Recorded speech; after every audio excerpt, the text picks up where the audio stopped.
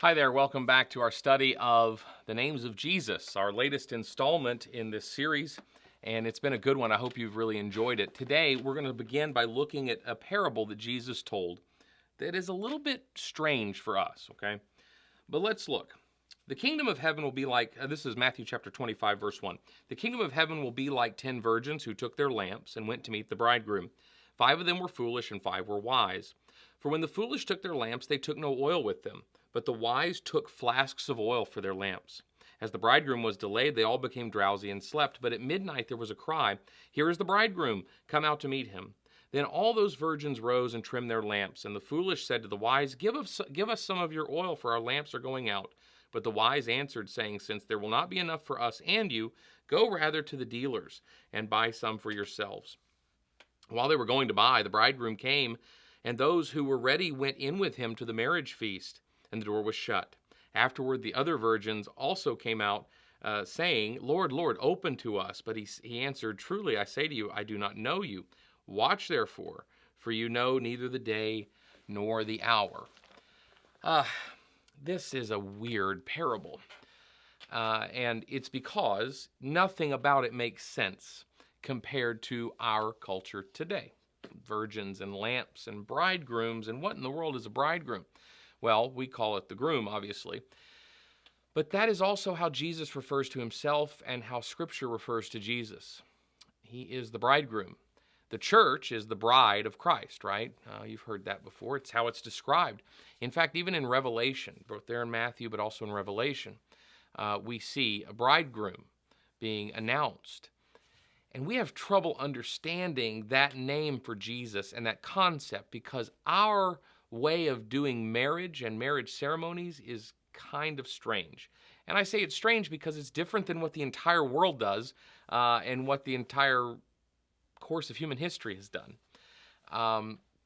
So let's delve a little bit into the culture and understand a few things because we have to understand what they knew that word to mean and how they would have understood Jesus in that role. So with our marriages, our weddings, everything is established and developed to focus on the bride, right? Think about when you're at a wedding, right? And everyone's sitting around, and in walk this handful of gentlemen in suits that all look the same. You have amongst them groomsmen, a best man, who we'll talk about later, by the way.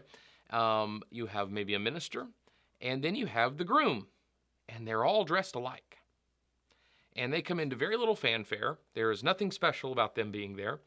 And then the music begins, the doors in the back of the church open, and everyone rises to see the bride entering in a beautiful dress, all made up, ready to meet her future husband.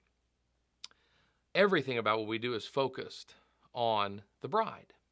It's bride-centric. We have to understand that is very, very different from the way the rest of the world does things. The way the rest of the world does things, and has always done things, is centered around the groom.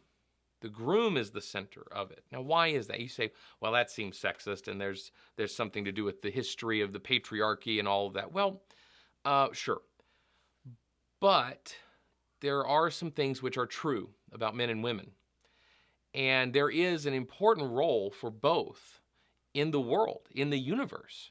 We need men, we need women. We need both of them to be men and women and to carry out the things that are part of that identity.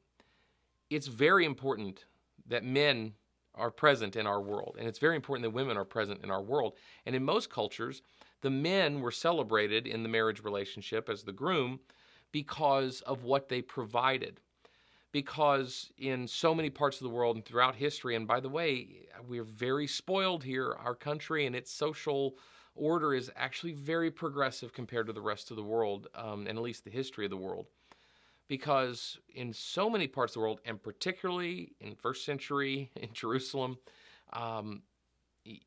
if you didn't have a man, you were in trouble. Either you had a father who protected you and provided for you and cared for you, or you had a husband. And if you had neither, if your father died and left your family destitute, well, you had to find someone else and women would have to find another husband, or daughters would have to marry. Something had to happen in order for them to be protected and cared for and looked after. And so this is a challenge for women of the first century and really throughout history. If you did not have a man, you didn't have anyone to care for you. And that could be dangerous, especially in places that were violent or were arduous in some fashion, a lot of unrest. You could be taken advantage of. You could be sold into slavery. We talk a lot about sex trafficking and what a major issue that is in our country and throughout the world. It's been an issue for millennia. And women were very susceptible to that and vulnerable to that if they didn't have someone to look after them, to care for them, to provide for them, protect them, and defend them. They lived in lands that had no borders, no political borders. They had maybe some geographic boundaries, but then if someone crossed your boundary, you went and rounded up all your friends and you went and fought over it. And so there was war, and there was battle, and there was conflict and conquest. And if you didn't have a protector, then you were in trouble. The bridegroom is celebrated because the bridegroom is coming to say, you belong to me, I'm going to take care of you. And again, if that seems particularly old-fashioned or not politically correct, well, we are reading stories that were told in a particular time to make a particular point. And so, although perhaps our society is different in how we view men and women, it's really not a statement on equality. Jesus honors women a lot. Jesus honors women in ways that we overlook. The Bible honors women, contrary to popular belief, in ways that we overlook. That doesn't mean that we have to dishonor men at the same time. So as much a part of the kingdom as women have, men also have a part in the kingdom and have a part in the household. And that is the design of society. That has been the practice of society. And the point is not to make social commentary. The point is to understand Jesus as the bridegroom. And in their context, the groom was of the utmost importance. He was the one that received the fanfare. He was the one dressed up. He was the one who was celebrated because he would come to town and he would claim someone to be his own, that he was going to protect and take care of and look after. That's what Jesus is for us. Jesus is the bridegroom. The church is the bride of Christ, the scripture tells us. And that means some things. Yes, it means we have a commitment like a marriage. We have a commitment of faithfulness, fidelity. We have a commitment of service and of love. We also have a commitment of protection and provision. We're going to be cared for. We're going to be looked after. We have reason, church, to celebrate. We get to celebrate because the bridegroom has come and claimed us. He has claimed us. Now, in some cultures and in the past, dowry was paid. We know what a dowry is. It's the payment that the bridegroom would make to the father-in-law for the daughter. Now, again, that feels very old-fashioned, patriarchal, and not politically correct. Fair enough. But it is something that happened. And in that context, which it was in Matthew chapter 25, in that context, we have to understand that a price was paid for us too. We were bought at a price. Our groom paid for us. And he paid dearly for us. But we belong to him now, and we're protected, and we're provided for, and we have cause to celebrate. Of all of the terms used to refer to Jesus, this one might be the one we have the toughest connecting to. We understand shelter in a time of storm, King of Kings, Lord of Lords, Holy High Priest, all that. We get that. But bridegroom is hard because we don't have that kind of relationship with grooms in our culture. So we have to understand it a little bit better, and we have to get a little bit of a grip on what it means. But once you do, you realize something. You were bought at a price. You have a commitment of fidelity, faithfulness, and service to the groom. And he commits to us to protect, provide, care for, love, and defend. And that's exactly what he does. I want to point out one other thing. We're not just the bride in this scenario. We are also the best man. You say, what in the world is it? Well, yes, we are. The best man practice has been going on almost as long as brides and grooms have been around. Here's what the best man did back in the day. Now he just kind of walks in and maybe he hangs onto the ring so no one loses it until it's the appropriate time in the ceremony or what have you. But maybe he throws a party for the groom.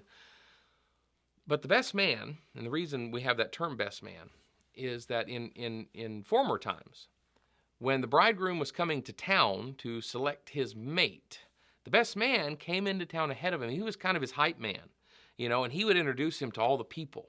And he would proclaim the coming of the bridegroom and introduce him to the families and sit down and help to negotiate the price of the chosen bride. That was the best man's job historically.